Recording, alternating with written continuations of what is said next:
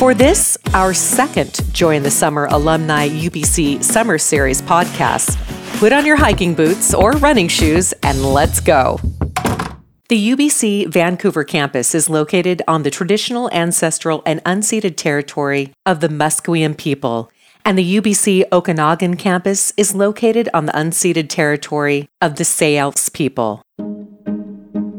We're adventuring with geocaching experts and joining two relative newbie runners as they participate in a virtual race. Geocaching. Okay, some may be wondering what it is.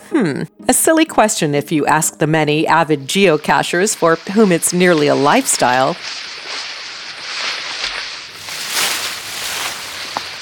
My name is Jenn Sava, and I work at Geocaching headquarters. I am also an avid player of the game myself. My username is Miss Jen, and I've been playing the game since 2001. At Geocaching headquarters, I'm the business development senior manager. So geocaching has been around for, a little over 2 decades. So many people have heard of it. If you have not heard of it, what it is a scavenger hunt. In the real world, you look for hidden containers and you use an app. And the app will show you the geocaches that are nearby. It shows you some information about them, like its name, its terrain rating, its difficulty. Difficulty would refer to, do you have to solve a mathematical puzzle first? Or is it written in Dutch? Geocaching is very popular right now, and also it has endured in popularity over the decades because there's something about an old-fashioned scavenger hunt that pleases the human psyche. It is just something deep within our humanity that we like to look for things and be delighted by the surprise that we find when we get there. Hi, my name is Matt LePage, and I graduated from UBC in 2000 with a PhD in chemistry, and then I taught at UBC for 4 years, and then I left in 2004, and I've been teaching chemistry at Capilano University ever since. So that's me in a nutshell, living in Burnaby, raising 2 boys. So completely unexpected, about 8 years ago, my sister-in-law invited our family to a Girl Guide event in Surrey, and she said they were going to try something called geocaching, and there was an app that I should probably download. So I did that, and we went to this event, and the Girl Guides had set out about 5 geocaches that they'd hidden in, I think it was Redwood Park in South Surrey, and I just completely fell in love with it. So I have staggering amounts of experience finding geocaches. I've found over 15,000 so far. I don't really care about the technology behind geocaching. Many of us have a base need to be hunter-gatherers, so I think it's striking at that fundamental need to hunt. It just gets me out into nature. There are hundreds of hikes that I've now been on because of geocaching, and I've met so many great friends now because of geocaching. Here's a little story about how geocaching began. The first geocache was hidden in a town just outside of Portland, Oregon. The person who hid it was able to use his handheld GPS device to get latitude and longitude because just days before he hid it, then President Bill Clinton allowed the military satellites that are projecting information to GPS devices, they flipped a switch to allow civilian GPS devices to receive the signals to a pretty accurate degree. It used to be fuzzy on purpose for civilians. And then suddenly civilians could use this technology, and somebody said, well, hey, we could play a game. Can you find this bucket that I hid out in the woods outside of Portland, Oregon? And someone did, and someone else said, I want to hide something. And someone found that. And pretty soon, a few more people are playing, and eventually more and more people are playing. And now here we are in 2021 with over 3 million geocaches hidden around the world. The Alumni UBC Summer Series joined the geocaching craze. So the University of British Columbia is participating in our group program, which means alumni and perhaps some staff may be participating together, creating geocaching accounts, finding geocaches, and being active in the game. Different points are earned depending on your activities in the game. And there's a leaderboard, and you would be able to see the activities of other people participating, in comparison to you. So hopefully there'll be a little bit of friendly competition. Is geocaching a competition with others or with yourself? Matt's perfectly positioned to answer that question. Right. The only tie-in that I'm aware of is something called the leaderboard. So the leaderboard exists on the app as a scoring system where anybody who's part of it is racking up their points. And UBC's summer series has their own leaderboard. So all of us who are UBC alumni, as we go about our geocaching days, not only are we getting the regular credit for finding a cache, but we're also getting points on the UBC leaderboard system. What's the incentive, right? Why did I sign up for this? I just like competing with other people, but I have seen in the literature published for this that there will be prizes given out for, the top 3 or whatsoever people on the leaderboard. So that's just a nice little bonus to add on. And so I've just pulled it up just now, and it shows for me the top 20 people, and next to each person's name it gives the current number of points that they have, and it also lists which particular geocaches they've found to accrue those points. Given that I am semi-addicted and that I am a teacher, which means I currently have the summer off, I am well ahead in the first place with approximately triple the points of second place. Oops, my bad.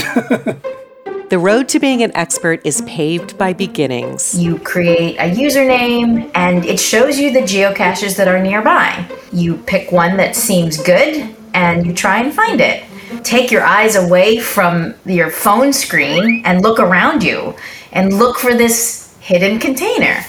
It could be very straightforward, such as a plastic weatherproof box. Or sometimes it's really, really unique and clever and crafty. Maybe that birdhouse is not really a birdhouse.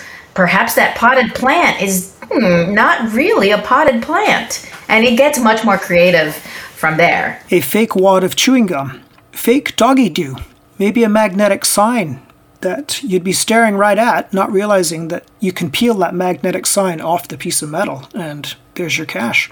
They can be as tiny as a pencil eraser. They can be as large as something you can climb into and sleep. Probably my favorite type are what's known as gadget caches. So as the name implies, there's something extra that you're going to have to do to be able to somehow access the log sheet, the piece of paper that you need to sign to prove that you found it. Most common type is you're going to need to bring 2 liters of water with you, because there's probably going to be a 5 or 6 foot tube. And when you fill it with water, up floats to the surface a film canister with a log sheet. Matt needed a UV light, a laser pointer, and a flashlight for a newly published geocache in West Vancouver. So I met with another guy, and we decided to try and be first to find. So we headed on down the trail, and within about 10 minutes we'd found what's called Stage 1. And it was just a laminated card with absolutely nothing on it. But we realized that when you shine a UV light on it, then the coordinates were shown in invisible UV ink. So it's like, okay, that's cool. So we typed those coordinates into our phones and hiked a couple hundred meters. And that got us to the next part, where we realized we would need to use our flashlight, because there's something called a fire tack. And it's essentially a special thumbtack that people very carefully place high up in trees. And when they're hit by a beam of light, they just blaze. Quite often what the cache owner does is they'll set up a trail of fire tacks through the forest. And each tack is pretty much at the limit of your vision, so you can barely see the next one when you scan the woods with your flashlight. So we followed the trail of fire tacks for about 5 minutes. And then we finally came to a tree that had a few thumbtacks. And we realized that we had to put our laser pointer in this system of thumbtacks and press the button, and the beam shot away, and it hit a tree about 30 feet away near the base. And so we're like, okay. And we went to that tree, and sure enough, at the base of the tree, hidden behind a rock, was the geocache. So that's a pretty amazing combination of technology. It took Matt and his friends about 10 minutes between each clue, or stage. Altogether, an hour to find the cache. Once you successfully actually identify and find the geocache, what you do is you open it up, sign the logbook inside that says, I found it. And many people will write the date and their username, and perhaps there are items inside that you would like to look at, trinkets, toys, a dollar bill maybe. Once I found a $20 bill. And the idea is if you like something, you can take it. And because this game continues on after you find that cache, you would, on our system, you would put something into the cache as kind of trade, but you'd leave the logbook. Now it has your signature on it, and you'd close the container and put it back exactly the way that you found it. Geocaching comes in many forms, from beginner to advanced. There's cache and trash out, letterboxing, virtual caching, and geotours. If you can think of it, most likely some inventive mind has created it. There are about 20 different types of geocaches. I typically am very partial to the virtual. And with a virtual, it simply takes you to somewhere that's spectacular, but due to the nature of the area, you are not allowed to physically place a geocache. So it might be a national monument or an environmentally sensitive area. So you pretty much just take a selfie of yourself there and answer some questions online, and that's your proof that you were there. There are over 3 million geocaches around the world, so you can imagine there's a range of difficulties and terrains. They are all over the world. Some are even in Antarctica. Matt has made friends geocaching. His group increased over time to include friends with similar hiking, endurance, and enthusiasm levels. Myself and about 7 other people, we try and get in 3 geo road trips every year. Typically, we travel throughout BC, sometimes into Washington State, wherever there's a high density of geocaches. We like to go there for 3 or 4 days and just clean them all out. One of the things that is interesting about geocaching is that you can do it at home, on your way to your daily errands, or you can do it while you're traveling. We have geotours, as we call them, around the world, and they are themed collections of caches that help a person really get to know an area. And you're using geocaches to guide your way, self-guided, around a city or a region, and of course you're earning points all along the way as you find each of these geocaches, and many of them are supported by the local tourism organization. So it's a really fun way to travel. There are 2 examples that I wanted to share here. One is in British Columbia. We have the Gold Country Geo Tour, which has 147 geocaches all around the Gold Country region, and you're learning about the small towns and the history, and you're going on some amazing hikes to find these geocaches. Another geotour we have is located in Italy. It's called the 10 Castella Geotour, and using geocaches again, you're exploring 10 medieval castles in Tuscany. How amazing does that sound? Once we can travel to Italy. I think the reason that I love geocaching now is that it's brought 2 main things into my life. Number 1, exposure to seeing so much of British Columbia, all sorts of places I wouldn't normally have gone to, but it's lured me out. And number 2 is that I have met so many spectacular people who are now my best friends. I would never have met these people otherwise. One of my favorite things about geocaching is that it is both an activity that I do by myself, and while I'm doing that, I'm actually in community with a whole world of people. So I could be looking for a geocache on a hike in a forest by myself, and I know that someone placed that geocache there for me to find. So there's another person sort of playing with me, although they're not there. And there are many people who have come before me who have found that geocache, and lots of people who are going to find this geocache after I find it. And extending that out into the world, and because I've been playing the game for so long, I know people around the world, literally just because of this game. I have become friends with some of these people. Community and adventure are the best qualities of geocaching, not unsimilar to those of a virtual race.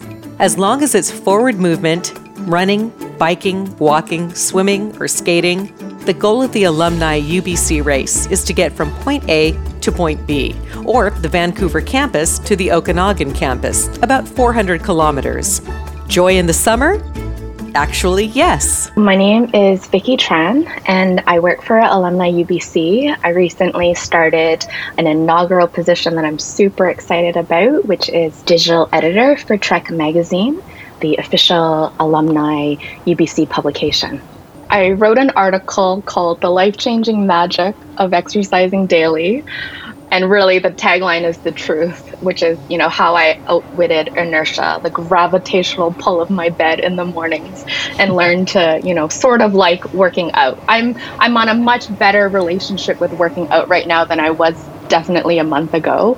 I had read this book by an author named Gretchen Rubin called The Four Tendencies, or rather Gretchen Rubin read it to me because it was an audiobook. And it was very revealing, where she talks about, there's lots of different ways that you can slice and dice and analyze personalities, kind of divide people up into 4 categories based on how they respond to one question, which is, how do you handle expectations, both from other people and your own expectations for yourself? There were the unicorns, those who are able to meet external expectations, but also their own internal expectations. Write a book, exercise every day. And she calls them upholders. And I absolutely cannot relate to these people. And then the second category was those who are really good at meeting people's external expectations and then are really bad at meeting their own, because it's far easier to let yourself down than it is to let other people down. And those she calls the obligers. And I fall squarely in that group. It helped me understand why I could work long hours on a volunteer report I'm doing for an organization, but not be able to finish one short story. I had wanted to have a regular exercise habit. It was sparked by taking a course on habits offered by Alumni UBC.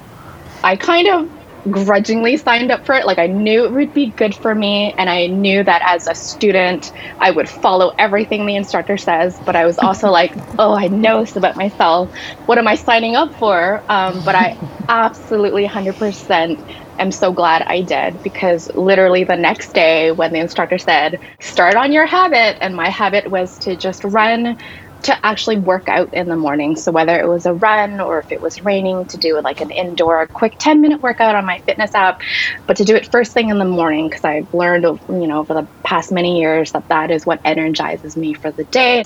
And so literally the next day, the day after the first class, I was out there running, and I ran every day of the 5 weeks, and I only missed one day. The course ended around June 9th, and I was like, ooh, I don't want to lose this momentum. My name's Olivia. I am going into my 4th year now at UBC.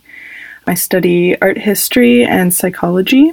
I actually started working in the Robert H. Lee Alumni Center in my first year at the Welcome Center, as well as doing some events representing the building. So I've been a part of the Alumni UBC community for my whole degree, which is interesting, even though I'm still a student.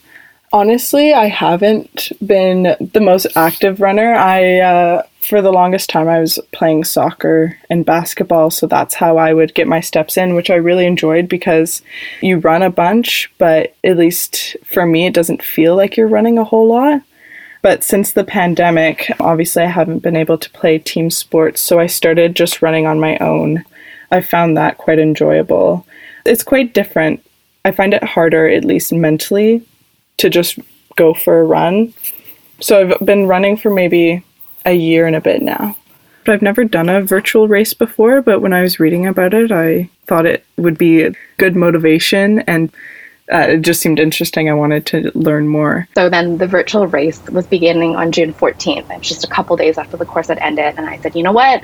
I'm going to sign up for it, even though it's a bit of a grudging sign up, because I knew it would give me that structure. And then also just to raise the stakes a little bit, I decided to ask my sister, who has run, half marathons, who has run 30Ks, to do this with me and, have some sort of stakes involved where the loser would treat the other to like a really fancy, nice dinner out. And I fully am the underdog in this scenario. In Vicky's course, she learned about accountability buddies. I would say that my sister is my accountability buddy in the sense. I call it sibling accountability / rivalry. You can use sibling rivalry to help you as well. Accountability comes in another form. Alumni UBC provides a virtual race tracking platform. Olivia connected to it on her health app on her phone. It'll grab your daily steps as well as if you go for a bike ride. It'll track all of that, and that goes towards the virtual run. So not only is it the amount you are actually running, but it's walking, biking, swimming, all that stuff. And on the app, it's mapped out the distance between the two campuses. A virtual race is a kind of stay-in-the-neighborhood event. Vicky's neighborhood is North Burnaby. It is really quite hilly. It's hilly country, I like to say. Where I live is actually in the middle of a really steep hill, but there's lots of trees all around me. It's a bit of a winding path that goes up. When I get to the top, I feel like the king of the world, even though I'm a hot and gasping mess. And then I will find all the little nooks and crannies that have trees. So there's a nice little park nearby that has these really tall trees and a trail that is very short. There is a playground nearby. There is this lovely stretch of an alley that borders a playground where the neighbor has taken the trouble to plant this strip of lawn that runs alongside the school fence. Maybe for 300 meters, you feel like you're in a wooded, peaceful, serene forest. Olivia lives in North Vancouver. I'm blessed to live right next to a park, so I will run from my house and do a lap or two of the park. And it's nice because it has a trail that goes around as well as a concrete sidewalk that goes around, so you can kind of do a lap in the trail, and then I'll do a lap on the flat surface and then a lap on the trail and then come back home. Alumni and other virtual racers track each other's progress from Vancouver to Surrey, Abbotsford, Pitt Meadows, Coquitlam Summit, Merritt to Kelowna, and their final destination. I just crossed the bridge into Pitt Meadows. I think Olivia at this point today, she's in Maple Ridge. I can see her. But I just crossed the bridge from Coquitlam and I'm getting close to, Pitt Meadows Regional Airport. And I think it's amazing to think to myself that I have run the distance from UBC to Pitt Meadows. That just blows my mind. I think yesterday I was in Pitt Meadows. It's really cool to see sort of everyone's progress. I'm actually in Golden Ears Provincial Park right now. I just pulled it up. Once you reach a certain distance, it'll send you a little write-up about where you are. So it'll be hey, you're in Golden Ears National Park. Here's what that looks like, and some fun facts about it and stuff. So it's really cool, and I really like looking at the distance and where you are in BC, and you kind of get to explore it, even though I'm just running around my neighborhood.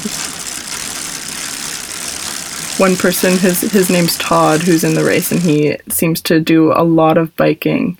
And so I'm definitely noting how much he's doing and okay, I gotta pick up my pace a little bit maybe. I actually don't know Todd, so if he's listening to this, he's gonna be very, he's gonna appreciate the shout out. There's a biker in the group who at this point in the game is already, let me just bring up the total. He has already completed 85% of the race, 372 kilometers almost, and we are on day 8. Todd is setting the pace, but so too is Vicky's sister, at least for her. I have an internal deadline in that I have to get to the end before my sister does. She is actually around Maple Ridge. So I like closed the gap a bit. She was at one point 30 kilometers ahead of me. So I'm like inching up. When I tell people I run every day, I think they have in their minds that I'm running like a lot. And really, if I do 2 to 3 kilometers, I'm really happy. And my goal is to like get to 5 kilometers in like the next week or so. But that's it. It's really like amazing how just doing a little bit adds up over time. And even like a 15-minute run leaves me feeling so uplifted for the entire day. Like Matt and Jen, Vicky has found a community. I've gotten to actually meet a lot of the regular dog walkers, which has been a really nice side benefit of going running at a regular time every morning. You start to meet your neighbors and you start to feel a little bit more connected to your community as well.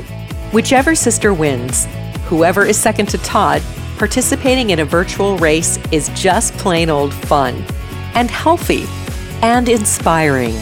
A summer joy? For sure. Alumni UBC is your alumni association, connecting alumni to the university and to each other. You can take advantage of perks and benefits, attend a career development event, or sign up to volunteer for a cause that makes a difference in your community. We also have contests, a travel club, and social events around the world. Download the Alumni UBC app or visit alumni.ubc.ca to learn more.